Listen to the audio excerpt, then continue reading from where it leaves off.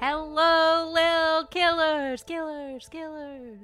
Welcome to our Season 3 wrap-up episode. I am your host, Christy LaPointe. Today on the podcast, we have our amazing Facebook moderators joining us. The wonderful Courtney and Kelley are going to come on separately and help with some Eve mail and talk a little bit about their thoughts on the season as a whole. Very excited to have them. They literally keep our Facebook community thriving and safe, and I could not be more grateful to them for that. Before we get started, I just have a little bit of housekeeping to take care of. First of all, later this week, depending on when you're listening to this, it might already be up. We are going to do a feed drop for a new podcast. So you don't have to do anything in your Spilling Eve feed. If you are subscribed, you're going to see a preview episode for a podcast called Obsessed with Disappeared about ID's show Disappeared, and it is from the creator, one of the creators of the True Crime Obsessed podcast, which I'm a big fan of. We don't do a lot of ads on this show, very, very rarely, in fact, but this is a paid sponsorship I'm doing specifically with the intent of donating whatever money we make from it to Black Lives Matter Toronto. And I encourage you to download it. We get paid per download. Tell all of your friends to download this episode. It's also a great podcast. I think a lot of you will probably be into it, but I just wanted to give you a little bit of insight into why that's happening, seemingly out of the blue. After that, we may have a couple episodes sort of sporadically pop up in your feed over the in-between time, between now and season 4. We have a few things sort of vaguely in the works, but I don't want to make grand promises about minisodes like I did last summer and I was not able to follow through on. We do have some exciting leads though, and if you know anyone directly involved with Killing Eve or making Killing Eve, or who's a TV critic with a hot take, please send them our way. You can always reach us at spillingeve@gmail.com because we do want to keep making, really engaging, interesting content for you guys. All right, with all of that said, we're going to get into the show. I don't know how we're going to sign this off, so in case I can't say it later, thank you for everything this season. You've all been amazing. If you have enjoyed this season and if you want to do something, there are only 2 things I'm going to ask of you. Number 1, rate us and review us on Apple Podcasts, please. It takes a few seconds. I know it's kind of annoying, but it makes a big difference for the show. Just a quick positive review or whatever, even just rating us 5 stars, like that is so wonderful. And number 2, please get out there and use your voice to fight for Black people's rights right now. I don't care where you live. I know we have listeners all over the world. Donate money, send money to Black Lives Matter, protest safely in a socially distant way if that's something that you are able to do. Talk to your racist relatives. Do whatever you can. This is so vital, and I am really heartened by those of you who have reached out to tell me that you have donated since our last episode, but I would love to see a lot more, and I know we as Killing Eve fans are very good at the internet, so please use that skill. Take an afternoon off of Villain Eve shipping. I know it sounds wild, but get important information out there, and don't just repost, a nice tweet or a meme or something that, makes you tear up, but think about ways you can actively work to be anti-racist in your own life. Thank you all for a great season and for being a fandom and a listenership that I can be really proud of. And always remember, do not kill anyone. All right. So, Courtney, welcome to the podcast. Oh my God. Thank you. And let's start by, why don't you just introduce yourself? So you are one of our moderators on our Facebook group. That is correct. But you are also a filmmaker. Why don't you introduce yourself to the podcast community if they don't already know you from the Facebook group? Yeah. My name is Courtney. I got my start in film quite a few years back. I was actually a combat photographer, videographer in the military, the U.S. military, for 6.5 years. And then once I got out, I worked as a professional photographer for a while. And now currently focusing on writing and making movies, pretty much. And then I'm also quite involved in the improv scene here should I say? I live in Nevada. I like that it's a secret. Ooh. I feel like Nevada's like big enough that no one's going to show up at your house and be all weird. Well, Hopefully, actually, please don't do that. You know, you would think that, but there's like only 2 real cities in Nevada. And in the city I live in, everyone knows each other. So, Ooh. Yeah, that kind of small town energy. I always think like I could never handle that, but I basically live in a small town neighborhood in Toronto. Like I'm in a big world city, yeah. but I see the same people constantly and I Exactly. can't go to like a corner store without running into someone. Right. Especially when you're embedded into like the film scene or something. Yeah. Totally. Yeah. The West End of Toronto is just like hipsters, all the film people, all the comedy people. They all live wait. in like this small, not all, but a lot live in this small radius of blocks. Okay, awesome. So let's talk a little bit about Killing Eve. How Yeah. did you come to watch the show? What drew you to it? Yeah, actually, one of my best friends, I was actually in the middle of writing a treatment for a TV show about female spies. And my roommate was like, oh my God, there's this new show. You should watch it. It's right up your alley. It's all about the stuff that you write about all the time. And I was like, okay, I mean, I guess. And then I watched the first episode. And then I watched it again. And then I watched it probably 5 more times. And then was just like super obsessed with the show. It was just so clever. As somebody who loves murder in general, when it comes to TV shows, it was just so refreshing to see this like badass female who was herself, who still had fun, but also like had a really cool job, I guess. Mm-hmm. Yeah. Yeah, I mean, I think that's a very common experience where people watch the pilot not really knowing what to expect or having heard it's good and then are just so blown away and immediately hooked. Yeah. So let's talk. This is our season 3 sort of wrap up episode. Mm-hmm. Let's talk for a second about season 3. We're going to jump into some Eve mails and we're going to talk a little bit about the characters season 3 brought up. But in general, do you have sort of like feelings? Do you have any tops from the season? I have a lot of feelings. It has been interesting watching the progression of each series, as they say.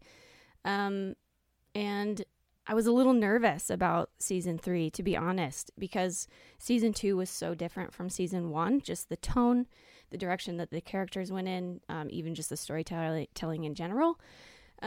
So I was a little wary moving into season 3, and I would say that season 3 did a really great job of sort of wrapping the first 2 seasons into each other, staying true to finally coming back to, hey, let's talk about the 12, because they're sort of important. Oh, yeah, those guys. Yeah, and as we moved through the season, it was sort of like I didn't know how to feel about it. And then I had this sort of aha moment, because season 3, as you talked about in all of your podcasts, it's just sort of like, oh, we're going to open with like a new weird thing. And then we're not going to talk about towns anymore. We're going to say, this is Nico. And then there was a moment when Helena looked at Villanelle and was like, you know what I love? I love chaos. And I felt like season 3 was just sort of that chaos for us as viewers, just sort of experience like, by the way, this show is chaos. And I love that. That's such a beautiful like distillation of the season. You're kind of exactly right. Yeah. Oh. Yeah. I would say my top moment in the entire season was the baby. Just it was just so perfect and right and beautiful and just, but also like nonsensical. And I just felt like if I could wrap up the entire series of Killing Eve, it would just be that one garbage baby moment for me. It was like a little Pixar short inside of an episode of Killing Eve. Yes. Yeah, I mean, this season in general, it was nuts. It was kind of all over the place. I think chaotic is the perfect way to describe it. And as a viewer, I really felt that, where there were episodes where I walked away going, this was incredible. It was like the first season to me. It was so compelling and engaging and surprising. And then there were other almost full episodes that I felt like were slow, or I didn't really get their purpose, or I felt like they were just diverting from the plot so much, or giving us little threads that I don't think will ever be picked up on. Yeah. So with all that in mind, let's hop into some emails. Let's do it. I love hopping.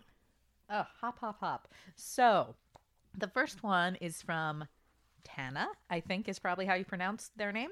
And it reads, Dear Christy, absolutely love your podcast, and I haven't missed one since the beginning. In fact, loving your coronavirus version so much that once a week, when my 4 kids see my headphones are in, it means that just for 1 hour, I am no longer their personal chef, cleaner, teacher, and fight referee.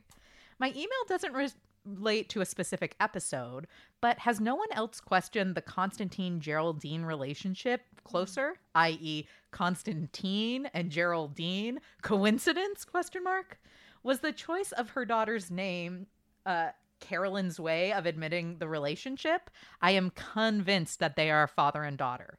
In episode 6 of season 3, Constantine questions Carolyn whether he's Kenny's father. So why not Geraldine? Constantine seems quite sure that he has fathered one of Carolyn's children. Also, why in episode 3 is Carolyn so adamant that she find out exactly what happened between Constantine and Geraldine? Please tell me you have an answer for me. Hope you are all keeping well and healthy. Tana, North London, quite near to Pinner. Oh. I loved this email so much. Wow, let's dive into an area I've never thought about. Yeah. I think that there has been quite a bit, at least online, speculation about the relationship. And this season has been a weird one for Papa K in general. But I think it's very, very possible that he's Geraldine's father. I don't know why they sort of like dangled that in front of us if we're not going to get follow through at some point. Yeah. And one of the notes that I wrote about the season was I really felt like almost season 3 was sort of about Papa K and Carolyn, almost. Yeah, it almost felt more centered around them than even Villanelle. Yeah. I don't know. I think it would be really weird that if Papa K assumed that he was maybe her father, and he's like all into the secret of it, to even consider trying to hit on his daughter. Ugh. Yeah, it definitely gets into some weird territory, and we also just don't know like the chronological order of what year he met Carolyn and when their whole tryst was. So maybe that happened after Geraldine was born. We have no way as viewers of knowing that kind of background information. Right. Well, and I think she makes a good point though about Carolyn's actual involvement in her daughter's life is only in regards to her relationship with Constantine. How she doesn't care about any other aspect of Geraldine's life except for this one piece. And I guess I assumed it was just that Carolyn knows that Papa K is like involved in this much larger picture, and so she doesn't actually want him in any part of her life. Yeah, let's speculate that. Let's just assume that maybe that's... Curious. Let us know, listeners, what you think. Maybe we'll do a poll in the Facebook group. I will write that down. Yes. Okay, that leads us into another Geraldine-themed email. This one is from Laura, and it reads, Hello, my daughter introduced me to your podcast, and I've really enjoyed it. I think this season has been incredible and very unique. One of the questions I was left thinking about after the finale was Geraldine. I thought the actress did an amazing job, but honestly, what was the purpose of her character this season? I don't really see what she added to the story, and frankly, I found her a bit annoying sometimes. It just felt like her and Carolyn had the same arguments over and over, but nothing really changed. I have to say, when Carolyn kicked her out during this episode, I was thinking, finally! Other than her weird fling with Constantine, where he was only using her to spy on Carolyn, do you think Geraldine was really necessary this season? And do you think she'll be back in season 4, or was this the last we'll see of her? Thanks, Laura. Again, Laura, you are not alone in this. a lot of people. There was a lot of Geraldine hate. And not just Geraldine hate, but hate for how much screen time her and this mother-daughter relationship took up in this season. Yeah. I thought about it for a little while, and I just assumed that, oh, Gemma Whelan, she's amazing. We need to just put her in Killing Eve. All right, let's give her this weird character. And a little bit I was sort of like, okay, you're really boring and I kind of dislike you. Please go away. But I found that in this season there were a lot of parallelisms that were sort of working. And I think that if I look back and see Carolyn's reaction to Kenny dying and then how she sort of is handling all of it, as much as Gemma is annoying, she was really quite necessary in sort of opening a window into how Carolyn is dealing with Kenny's death that we wouldn't necessarily have seen without her. And then also just to sort of see, like, when Carolyn talked about, like, Kenny was mine, you were your father's, and we never really understood each other. That was a really interesting aspect into Carolyn's life. And, like, yeah, just to repeat, like, we wouldn't have seen how Carolyn dealt with this whole situation, really, had Gemma not been a part of that dialogue. I think that's a really good point, because by having a character who is her daughter, that character, Geraldine, was able to ask things and say things to Carolyn that no other character on this show could or would. Exactly. Eve is the only person we've seen ever kind of challenge Carolyn, but even that has like a severe limit, and Carolyn doesn't have to take it. Mm-hmm. Where from her own daughter, I think she's willing to entertain her a slightly longer and more personal amount than she would from someone else. And I think that from a writing perspective, when they decided to kill off Kenny, there was sort of this gap open for someone close to Carolyn who could be that sort of inside man. But I don't know that we needed as much attention to her. For me, or even just make her that boring. Yeah, or I mean, to the other degree, they could have heightened that and made her like the most boring person on earth. I'm thinking of the character in What We Do in the Shadows, who's the energy vampire. Yes. Like, that is so funny. And I know that's like a hard comedy show and this is not, but like, you could maybe heighten the amount she's boring and drab, because she just felt very sort of middle of the road, plain normal person. And especially when you have someone like Gemma Whelan who can do it. Yes. And I mean, she is an incredible actor, and I loved seeing her on screen. Yes. But I don't know that I needed to see that much of her. I also didn't feel like I got a lot from her and Constantine storyline. I would have been perfectly happy for her to just be in a few scenes with Carolyn at home, sort of highlighting how Carolyn was like not dealing with her grief. Yes, I agree. That brings us to a quick special segment that we're going to call Pointless or Perfect. Ooh. So what I'm going to do, Courtney, is I'm going to rattle off some of the many new characters we were introduced to in season 3. Yes. And you are going to tell me rapid fire if you think they are pointless or perfect. Oh my God, I'm so excited. It's okay if you don't think. I know those are two extremes, but just whatever the first answer is, and then we'll go back and go through if there's anything you want to talk further on. I'm so excited because I kind of wrote my own list, so this is amazing. Amazing.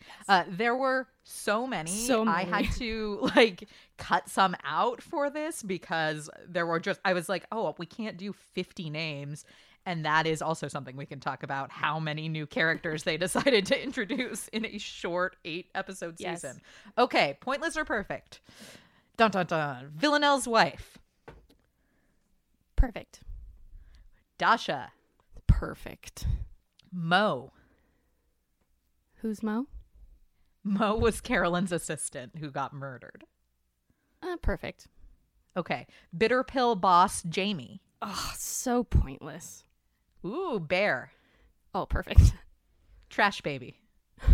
Perfection. Audrey. Who's Audrey? Audrey was Kenny's girlfriend at Bitter Pill. Pointless. Geraldine. As we discussed, perfect. MI6 boss Paul. Oh, perfect. The 12 boss Helene. Perfect. And our newest assassin, Rianne. I'm going to go with perfect and then maybe explain why later. Okay, great. That's it. Cool. Good job. Thank you. You had a very intense reaction to the bitter pill boss being pointless. From the moment he opened his mouth, I was like, I don't like you. Yeah, it was so funny because I felt like the first half of the season, there was so much being set up. Like, I felt like they were setting up that character for this big reveal or something huge to happen in the back end. And then he sort of just faded into the background a bit. Yeah, well, I think that was one of the things I wrote down as well, is like Bitter Pill was supposed to be like Carolyn and Eve's like research center. And this is where we're going to change the world out of here. But then we almost never saw them. I'm pretty sure we saw them less than we saw Geraldine.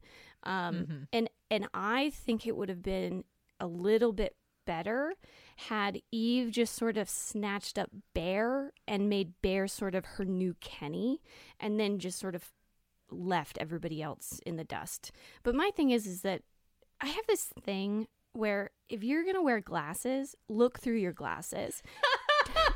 Don't wear them on your nose and look over them with your chin down and then try to be like intimidating. I don't need that from you. And he just kept doing that the whole time. And I was like, I can't watch you. Please go away.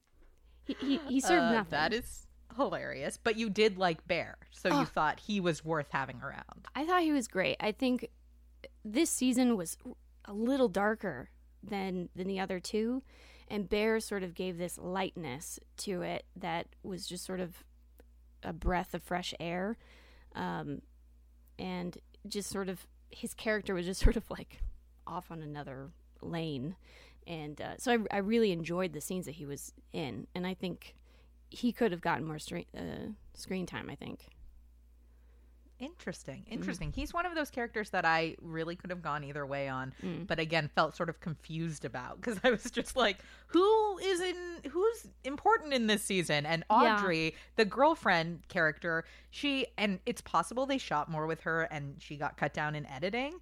But if that's not the case, I was just like, you can't throw this randomly in, never show her with Kenny, never show us them together, never give us any reason. Like, they didn't do any kind of save the cat work with her at all. Like, right. I don't know who she is, what she likes, why I'm supposed to care about her.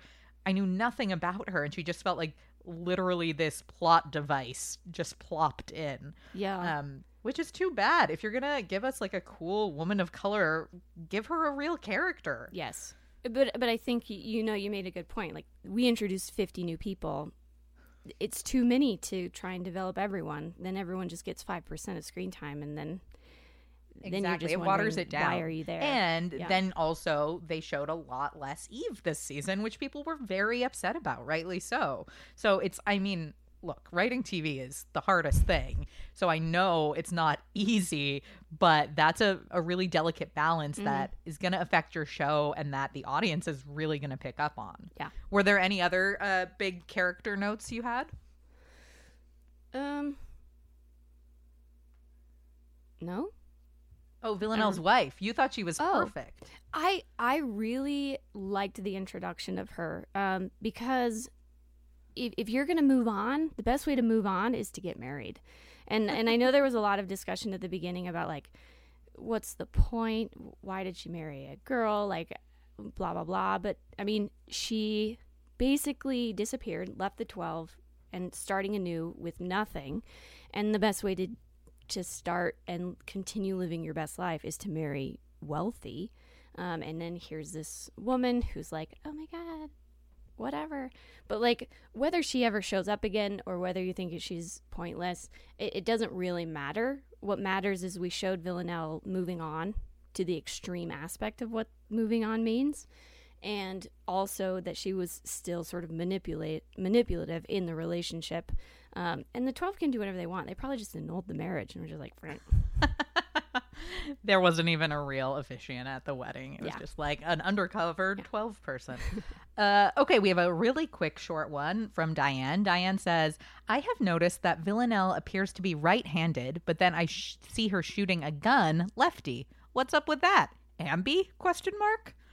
Diane, these are the kinds of things like the super fans notice that Yes. I, watching intently, would never notice in a bajillion years. This is But why I we think, love you. yeah, I find it very easy to imagine that Villanelle, if she wasn't naturally ambidextrous, was trained to be ambidextrous.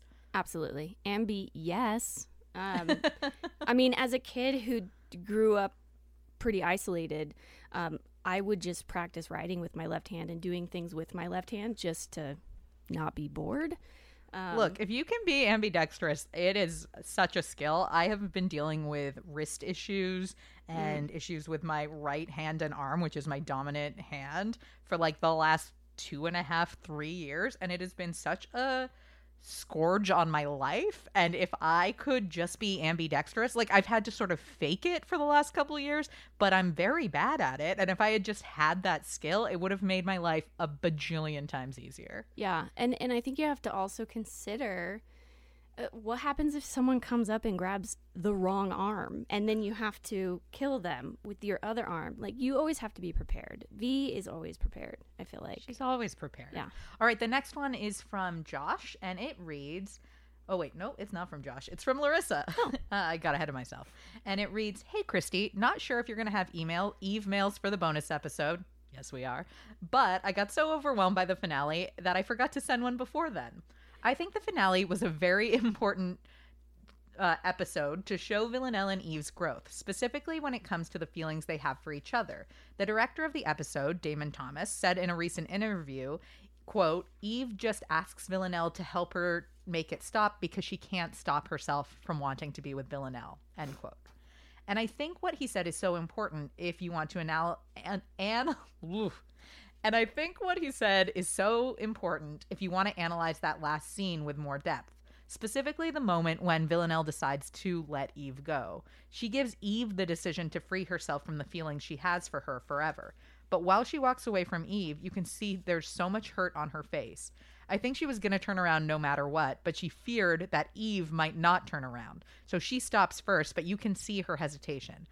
I think she believed Eve would be just one more person in her life to reject her in the end, though for her surprise, Eve had turned around. This is a moment that needed to happen, a moment of honesty, acceptance, and the opportunity for both of them to choose what they really, truly wanted. And in the end, they chose each other. Quote, it's all about choices. After the end of season 2, I thought that they could never find a way to make Villanelle and Eve being together a possibility, but I think this season changes it all. And I honestly can't picture their journey next season being apart. Larissa. So well said. So well said, Larissa. And I hadn't read that quote from Damon Thomas, so thank you for sharing that. Yeah, I mean, next season, we have a lot of Eve mails about people's sort of predictions. Thank you to everyone who sent stuff in, too. We had like an overwhelming amount, and I'm going to share a ton on this recap episode, but we're not going to be able to do everything. But I know these writers are skilled, and if they find a way for them to be together or to be apart, they're going to make sure whatever happens in the 4th season is full of conflict. So it's not going to be sunny, happy days, for sure. But yeah, I think that you're totally right. This ending versus the season 2 finale left us in really, really different places. Yeah. I loved the ending.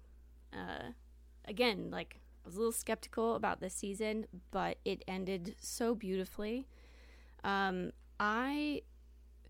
conversation between one another just showed the maturity and the respect that they had for one another, the willingness to just say what they feel, say how the other person sort of affects them. And then I wrote down actually that I think Villanelle has realized her deep love for Eve to the point where she's willing to let her go in order to save her. Because she recognizes that the reason that Eve is the way that she is because of Villanelle, and it was sort of on purpose. I think Villanelle tried to instigate this for a long time, and I think through the journey of this season, Villanelle's recognizing that, like, this isn't the life that I want. That's how the season 1 ended, was just like, I just want a nice flat. But that has grown into an actual deep core desire of Villanelle. And I think she's beginning to recognize that as truth. And I, just like she said in her email, like, it's all about choices. Neither one of them forced the other one to stay. And they each allowed each other to make the decision to come back to one another. Yeah, and I think it's that like, I mean, equality there. Totally. Their connection and their relationship has always been very dysfunctional and unhealthy. And this is sort of the first time we are seeing them both not trying to manipulate the other, not having huge ulterior motives that we can see, but really trying to be vulnerable and present with the other one. And it was so lovely. And like, what a tender way to end this season. And oddly healthy. Yeah, like the healthiest they've been. Yeah. I think these two went to therapy sometime. We just didn't see it in this season. All right, the next email. This one was a huge one, and we've had to pare it down a little bit, but I really appreciate it. Mika had so many thoughts. It reads, "Good morning and happy Monday. Hope you're staying safe and well during these times. Mika here from California. I'm a huge fan of the Spilling Eve podcast, and I'm normally not one to ever do this, but when I saw the final mail call email over to But when I saw the final mail call tweet for the season finale, I knew I just had to send thoughts over. I, with the rest of the Killing Eve fandom, could not handle the happenings in the finale. God bless Twitter and everyone else like myself who had to live tweet it in real time. I've watched the finale 3 times now, and I can't get enough. I mean, how the hell did Carolyn know about V working for Helene? I hope they explore Carolyn and Helene's relationship more in season 4. Paul also mentioned Helene in Treasury, and I think that's an important part of the Paul house scene to flag. It's here that we learn that Helene is just as high up the food chain of the 12, and she works in government, which makes us, the audience, continue to question, how far up does the 12 go? And then she had some questions for season 4. So we're going to answer 2 of them. The first one is this to be the end for the Bitter Pill team? Just like we saw Hugo and Jess. I could do without them next season. I didn't feel like they were fully integral parts to the Killing Eve story. And then the second question is, did Constantine end up leaving for Cuba with Irina? Could he ever truly escape the 12? Will he be pinned for Paul's suicide? Regards, Mika. Great questions. I think that, yes, I think this is probably the end of Bitter Pill. I think there's a chance we will see some of those characters, likely only the boss, Jamie, or maybe Bear, pop up in like an episode in subsequent seasons. But I can't see them going back to that office set. Like, it feels like we've sort of played out the point of that, especially because our main point of connection to Bitter Pill was Kenny. And they've also showed how sort of unstable that environment is. It's getting raided by the cops, and, you know, an assassin can just show up at any time, and someone's been thrown off the roof there. So I kind of feel like it's the end. What do you think, Courtney? I also think it's the end. Eve's gone. She isn't really wanting answers anymore. You know, she got a girl. And then Carolyn, I think, is at a point now where she's recognizing, you know, she said to Geraldine, like, everything's coming to a head. And I think that's what season 4 is going to be. I think there's going to be a lot of explosions. I think there's going to be a lot of tension, a lot more tension with the actual 12 and what's going on there. Which I also found interesting because Carolyn also said, like, maybe we should give up on the 12. Mm-hmm. So Carolyn, I think, has her own little thing going on. And it's interesting to me. I'm at a point, Carolyn's always been a favorite of mine. I'm at a point where I don't really know whether to trust what Carolyn's saying anymore, because there's a lot of contradictions in her speech. Totally. From the first season, they've written her in a way that if Carolyn is the head of the 12, I don't think any fan would be that surprised. But, I mean, we're very far away from any kind of revelation that extreme. I just feel like they've sort of left the mystery around her and the lack of trust that we as an audience, let alone all the people surrounding her, can really have in her motivations and her loyalties. Yeah, and if she does work for the 12 and Paul works for the 12, it makes me think about, like, do they keep people unbeknownst to one another that much to where you never really know who you're working with? And we don't know the hierarchy of, it seems very secretive. Like, people keep popping up, and it's something that Maddie said in the last episode for the finale episode, that season 2, it was like we barely heard anything about the 12. It basically seemed forgotten. And then season 3, every episode they're like, here's 5 more characters related to the 12. No big deal. So it's gonna be really interesting to see what the season 4 showrunner decides in terms of what they're revealing. Do you think that the 4th season will be the last? I'm gonna go on a limb here and say I hope so. I become very attached to my movie and TV family, but I also madly respect the writing and storytelling, and I feel like this is the perfect way to end Killing Eve. So I do think it's going to be the last. I think just from like a production standpoint, everyone that's involved is doing more projects and more work, and it might become more and more difficult to land the people that are in the show. I think you're right, and I also think that, I mean, maybe without COVID, things would be slightly different, but it's going to be so long before they can get back into production anyway.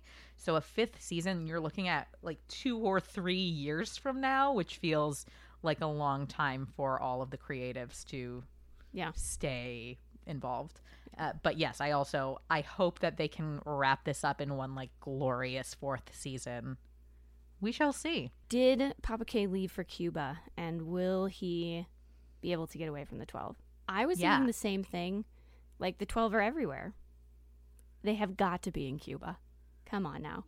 Oh, yeah. Like, there's not some 12 lurker just hanging out on a beach in Cuba already. But it also makes me think about, like, how desperate Papa K is to get away from the 12 and save his daughter, etc., that he's willing to just at least try.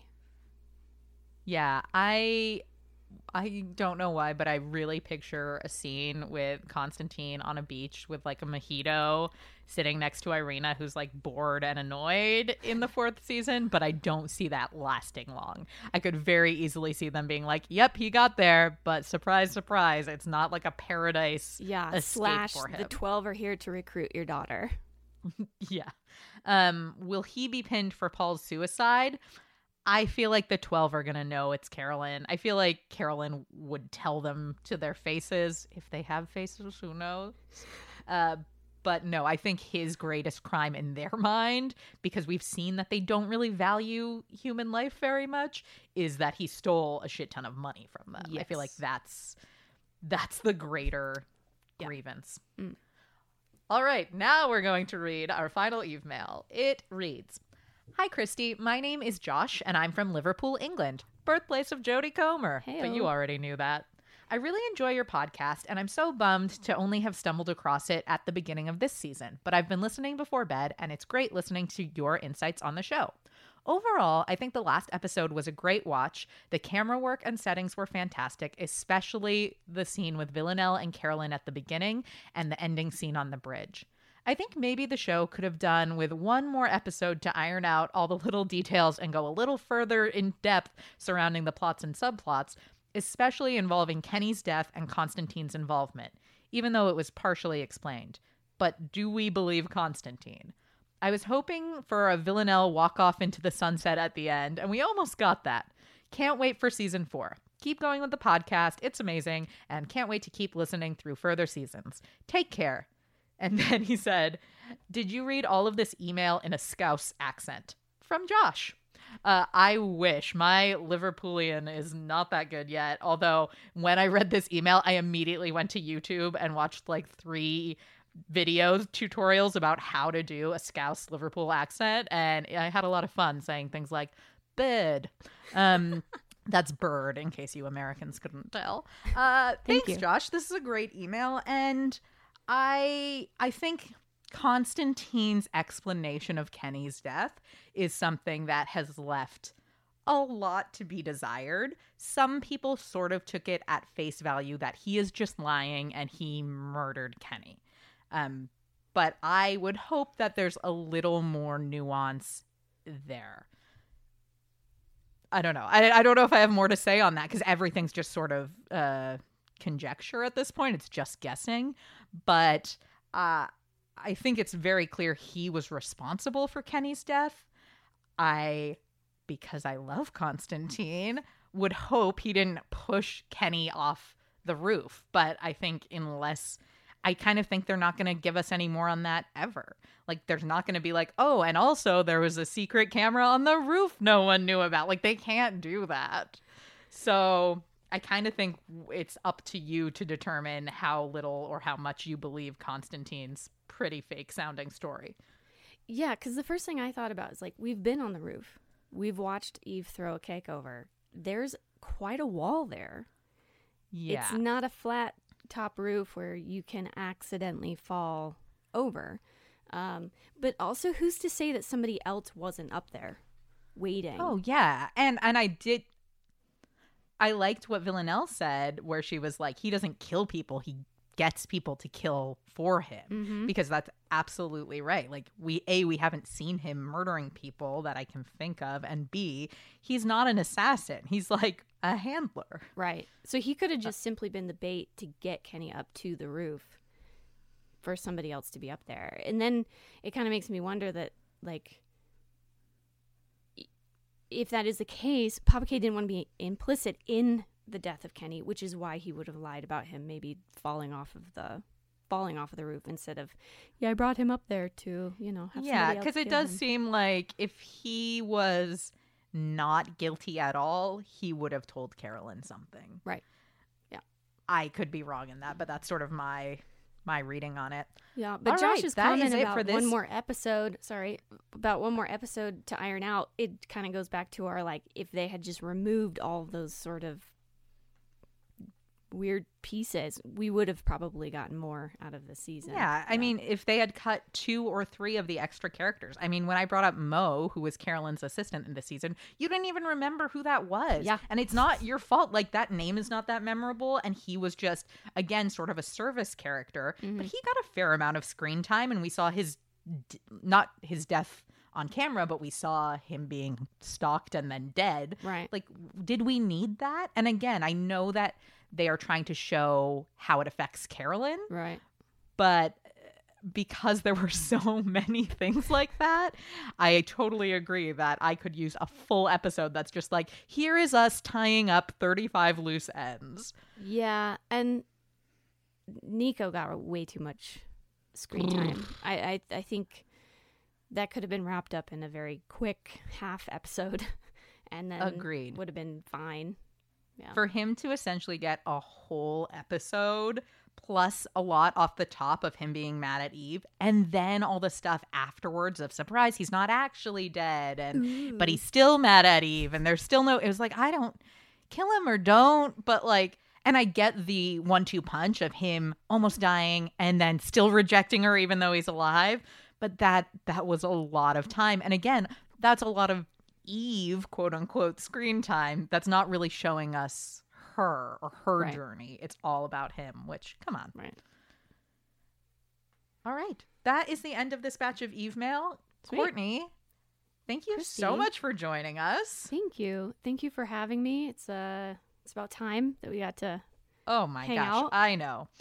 Big time. If people want to follow you and your career, where can they do that? Yeah. Instagram's the best place. I'm actually making a movie at the end of this summer, which is exciting. Court OA. So that is COURTOA.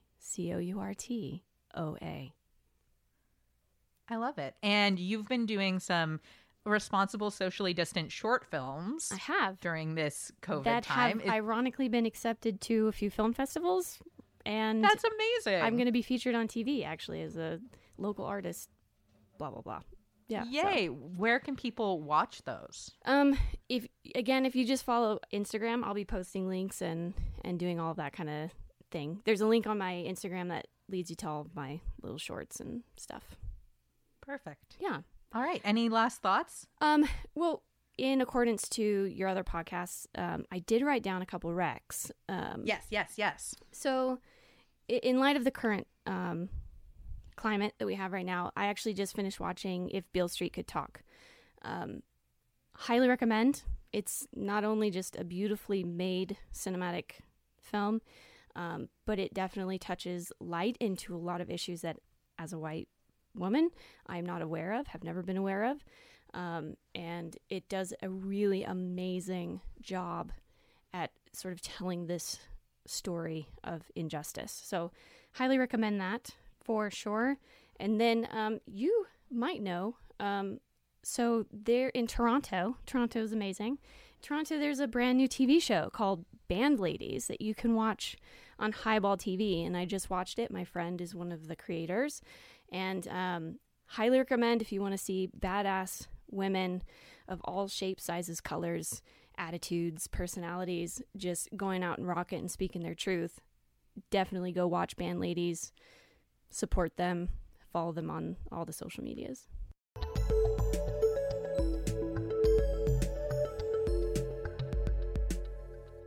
Okay. I feel like a failure already. Kelley, welcome to the show.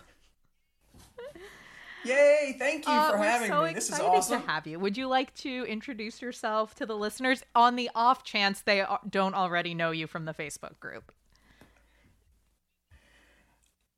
Well, they probably know me from harassment of them. All right, so my name is Kelley. I live in the southeastern U.S., and I got asked by Christy to help moderate the Facebook group after stalking her Spilling Eve podcast for quite some time, and I've had a lot of fun doing it. And yeah, and we are met some really cool folks and learned a lot of so stuff. Lucky to have you. I love it. I love how succinct that was. So Kelley, how did you start watching Killing Eve in the first place? I think a friend of mine had actually recommended it to me because she was an Orphan Black fan, and there was some deal where it like rolled into one of the shows or something, and one of your guests talked about that recently. But I think Apple TV kept recommending it to me, and so I was like, yeah, fine. I tend to kind of like the sort of spy genre, so this was sort of appealing to me on both of those levels. Of course, I had no idea what it was going to be really like. You know, I mean, it was absolutely not like just your normal. And I kind of watched some BBC stuff like Father Brown or Vera or, you know, Broadchurch I absolutely adore, but this is nothing like any of that other stuff. So that kind of just fell into it and loved it.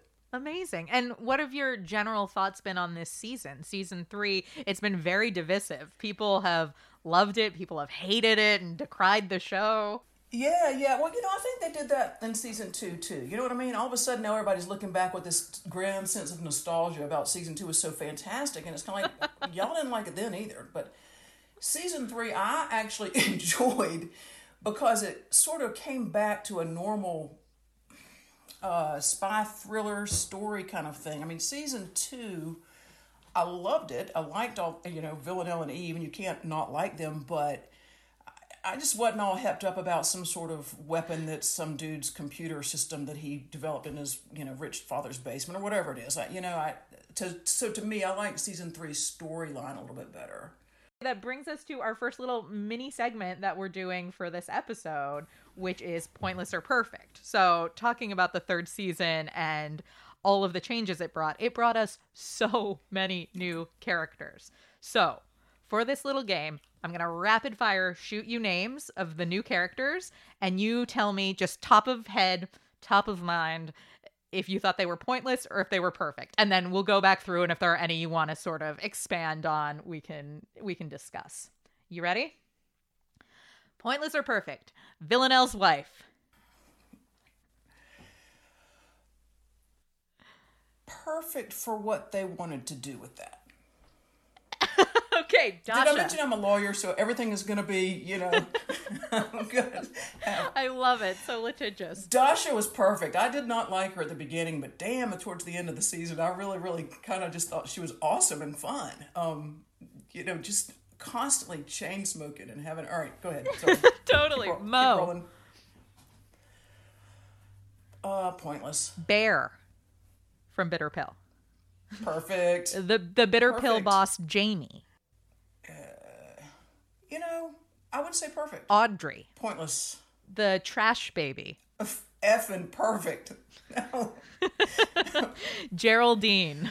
Perfect. I like that inflection. MI6 boss Paul.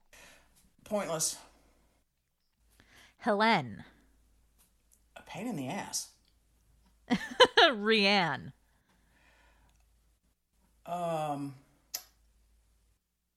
Pointless. All right, that's it. That was our list.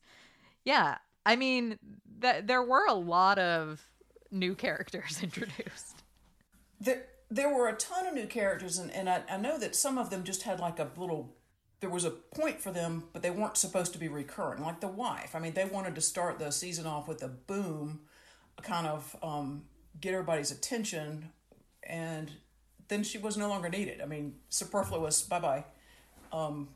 A little bit with Rihanna as well. I mean, at the end, I didn't, and we saw some of this on the group, I didn't really catch why they wanted Villanelle to kill her, other than they just needed us to have a kill in that particular scene or something. Yeah, it felt like if they wanted it to be a big kill, they should have maybe introduced her way earlier and then built that up, or had her, like, it didn't feel momentous in any way. Although V's outfit was fantastic in that scene, and her like kickboxing her in front of the train was kind of fun, but yeah. Agreed. Visually excellent. Yep. From a character perspective, maybe not the biggest hit. Okay, so in terms, you've been moderating our Facebook group since its inception, which, thank you, I'm so grateful for. I've had fun. Because when we started it, it started out with like a couple hundred people, and now the group is at, what, over 2,500 or something? Yeah, we're about to hit, we're right at 2,500, I think. I was looking earlier today. You know, I think the whole point of the group is, my way of thinking, was sort of an extension of your podcast, and maybe a way to have folks give some good discussion. You know, we all think Jody is beautiful, and we all think Sandra is beautiful, and the photos and the pictures and all that, and I'm okay with that, you know. So I want people to have a good time on the Facebook group. I do really like the way folks have been this season, particularly coming out and giving some good in-depth discussion. Some folks have done research outside of, you know, anything, and come back in there and shared with us the things that they found. So it's kind of a really neat forum. I don't know. I guess I hope that I have been good at facilitating a friendly atmosphere. I think you've done an incredible job. Like, I'm so happy and grateful that we can have the group, but I knew like there was no way I was going to be able to get the podcast out and take care of it and manage it, and also not have my feelings hurt in the process. There's something about like it being a little too personal that I really appreciate you and Courtney being able to sort of be a bit of a buffer. Yeah, Courtney's been awesome too with that. So, you know, I think it's just a neat opportunity, and hopefully, you know, gets the word out about your podcast, or your podcast gets the word out about the Facebook group, or some sort of, I don't know, crazy symbiotic relationship there. And also, let me toss out there, I love your new Eve mail intro. That's new for this season, I think. Oh, thank you. I was glad someone requested it because it took no time. Obviously, it's not very intricate or well produced. It's very well crafted. What are you talking about? But I have for a long time thought like I should be splitting this stuff up, and I just don't have the time or money to like make music interludes. So when I got a very direct request from a listener, I thought, okay, I can take 10 minutes and make this happen. All right. So our first email is from D White, and she says, "Hi all, Dee here. Just wanted to say I love the fan group and the podcast. I don't know how I would get through the season without being able to talk about it after. Also, it's nice to know I'm not the only one who watches the episode over and over again. We are all obsessed. Thank you, and see you all next season. Dee." Dee, yay. Okay, so she's been with us since close to the very beginning of the group, I think, and one thing that I love about her, she's just kind of so patient. She'll wait for me to post about the show, and then she'll jump in with her thoughts. And during the off season, she's not really around much, and then she'll come back in and post while the show's on. But she's great. I have to agree that it is what's keeping us going, right? Sort of. Especially for a show that has so few episodes, like 8 episodes in a season is not very much. So it's nice to be able to, and I think it's part of the impetus for people to do those deep dives and the intense research that they're doing. It's really fun to be able to come somewhere and have that discussion. Our next email, it kind of speaks to this same final scene, and it's from our another Facebook group longtime friend, Gaynor. I wish she had sent in an audio so we could have heard her beautiful Scottish accent, but that's fine. I won't do a bad one, I promise. So we had touched on this a little bit in an earlier episode about the parallels this moment at the end made to the themes around Orpheus and Eurydice. But I'm going to read what Gaynor wrote because I think she explained it very eloquently. So Gaynor said, I came to one of the most poignant conclusions in my recent years of TV series viewing. This last episode is the romantic and painfully bittersweet proof that Killing Eve is one of the greatest love stories of all TV time. It's been so interesting that many people have drawn comparisons to the London Bridge scene with the tragic poetic themes of Orpheus and Eurydice. This has been a central theme to the recent film by Celine Sciamma, Portrait of a Lady on Fire, where the Greek tale is referenced and explored in order to give more depth to the character and theme of love they've grown to have for one another. To cut a long story short, Orpheus, having been told that he can rescue his beloved Eurydice from the underworld on the condition that he cannot look at her until they've escaped, turns to glance at her, thereby trapping her in Hades, lost forever. We can interpret this as Marianne does in Portrait of a Lady on Fire, offering a different explanation of the character's actions.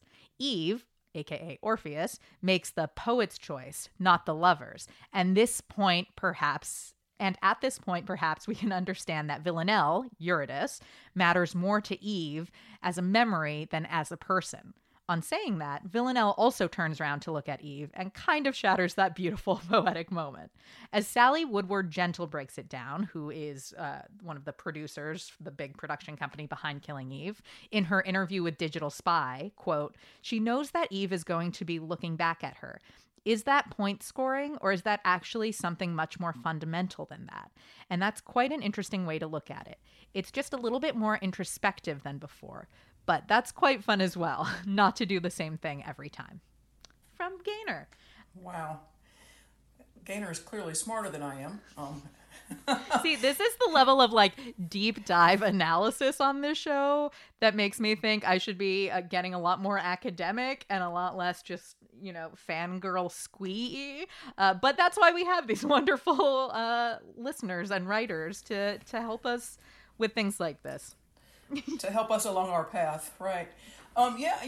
That's it's always interesting to see the theories and then as they tie together with what the producers are actually saying, right? So, Sally saying that is ties in very nicely to Gaynor's thought. I have not watched Portrait of a Lady on Fire. Gaynor actually mentioned to me that I would want to sort of tie it in here, but and to go back to the earlier email, the opportunity for Eve to step away completely. I mean, how satisfying to me was that ending, right? Just the whole juxtaposition from the end of season 2, where you're mine, which "you're mine" actually is Gaynor's favorite line from season 2, by the way, in case you didn't know that. So for her to focus particularly on this final scene here is not shocking to me, but I wish I had more erudite knowledge of that specific classical story.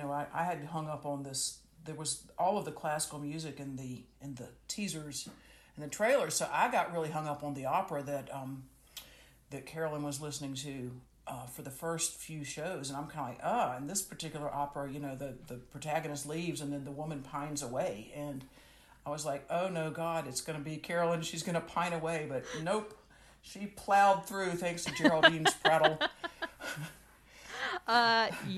I think it's just such a beautiful comparison, and I would love to know how much the writers had this in mind, or if these are just similar themes that this can kind of be applied to.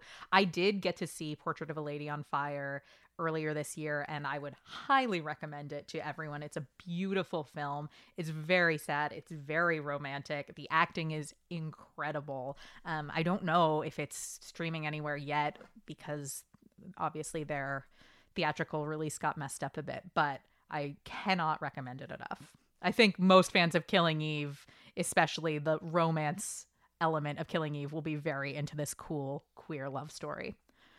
All right, the next Eve mail had a great subject line, so I'm going to read that. It said, Eve mail, Eve mail, parentheses, hope this isn't too late for the overall season episode. Hey, Christy, love this podcast so much and all of the amazing commentary. I'm not sure what I'll be doing with my brain space given that Killing Eve is over, but I'm glad to know there are others out there who care so much about this show who will probably be going through the same thing. For a while, I've been pondering Villanelle's actions across season 3, especially given this season was centrally tied to the idea that, quote, it's all about choices. However, I can't wrap my head around her change of heart. To me, it appears that Villanelle has been blatantly rejected time and time again, her mother, Constantine, Eve, and that this season was no different.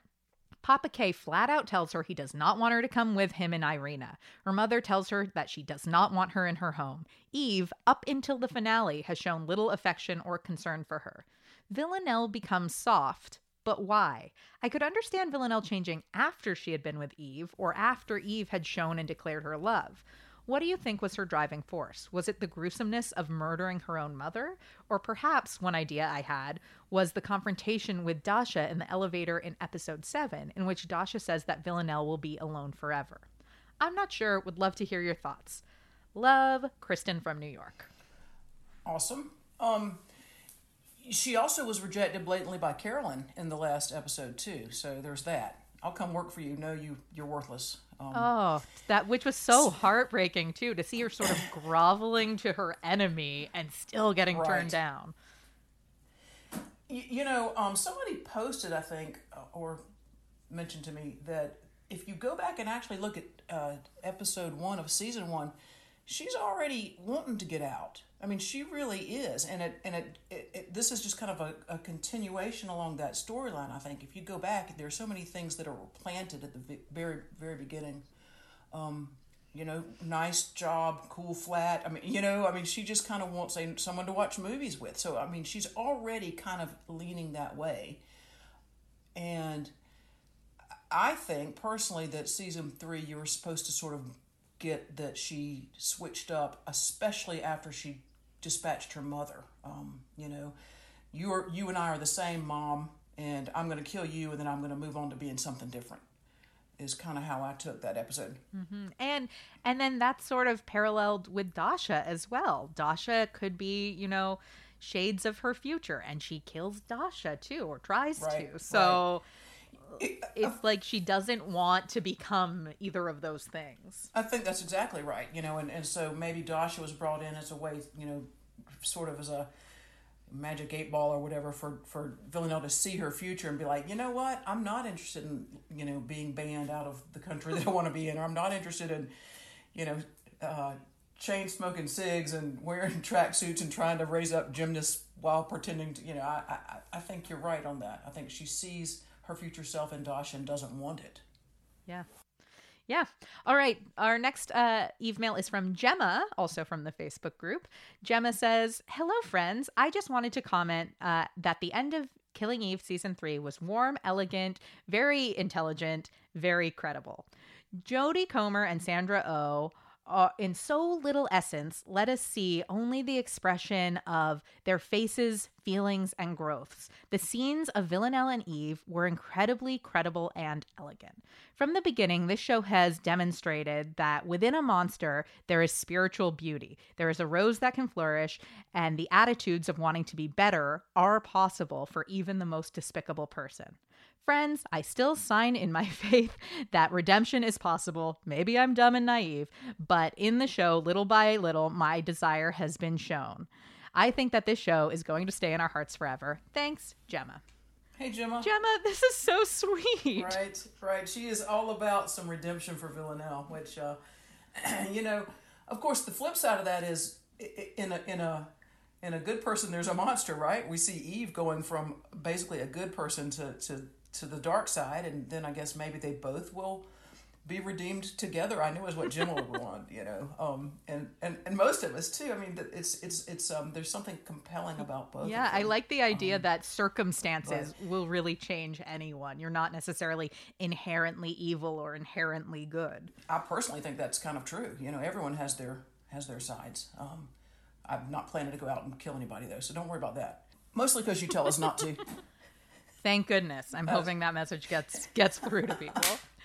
All right, our last Eve mail is from Kate, and Kate writes, I'm reading, oh boy. I could have sworn in the scene where Carolyn almost shot Constantine that I heard them say Paul was the 12, as if it was only him.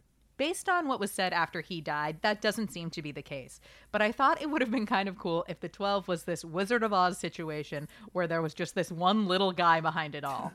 As it is, I'm afraid that after all this buildup, we'll be disappointed as to whatever the 12 really are. Anyway, thanks for everything, Kate in San Francisco. I didn't catch that part. I don't know that I think that would be, for me, any better or any worse. And it's kind of like we're going to have this disappointing, because we're built up about the 12 and blah, blah, blah, but it's just kind of a spy story. So if it turns out that they're just... It was like when they finally circled back around in season 3, and Eve said to Carolyn, "What did you say to Villanelle in the prison?" And Carolyn's like, "I offered her a job. She didn't take it." And it was kind of like, everybody's like, "Really? That's going to come back up?" I was like, "Nah, they just wanted to tie up that loose end because the fandom was bitching about it so badly. They just wanted to give that little head nod. We're tying this up."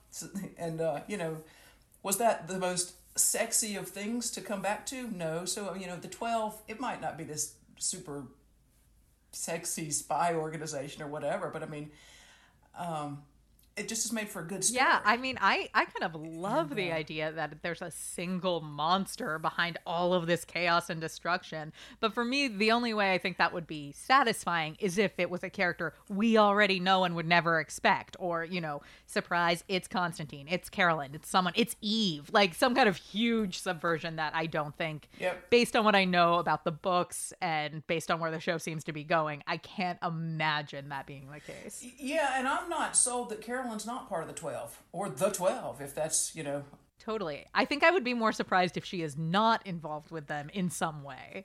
Yeah, absolutely. Maybe it'll turn out to be, maybe her theory will be right and it'll be Nico.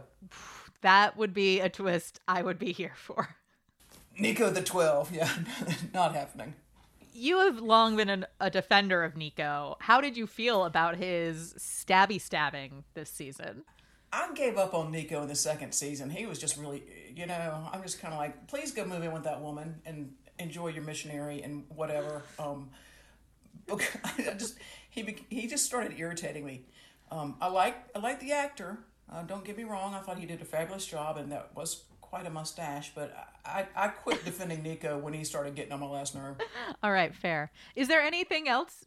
Here's one thing that I think has gone unrecognized this season a little bit. And I understand people are kind of like, why is it so much Villanelle? And I think this season was really about Villanelle's progression, maybe, so as to enable them to be together in season 4.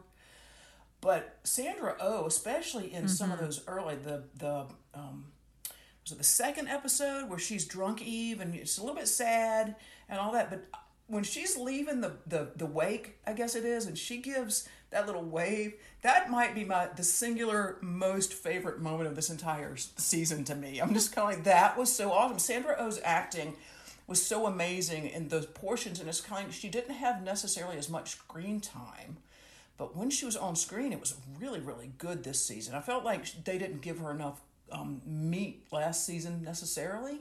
So for her this season to have, I don't know, just quality over quantity, maybe, I guess. Is that too trite to say? But yeah, that was hilarious. I still laugh when I think about that little wave. Yeah, the subtlety in their acting, both of them, both Sandra and Jodie, is so impressive and infuriating as an actor to watch and be like, how do you do this? I don't understand. And they're both actors who have been professionally acting for like 15 or 20 years, Jodie since she was a little kid, but it adds so much depth to this show. I read that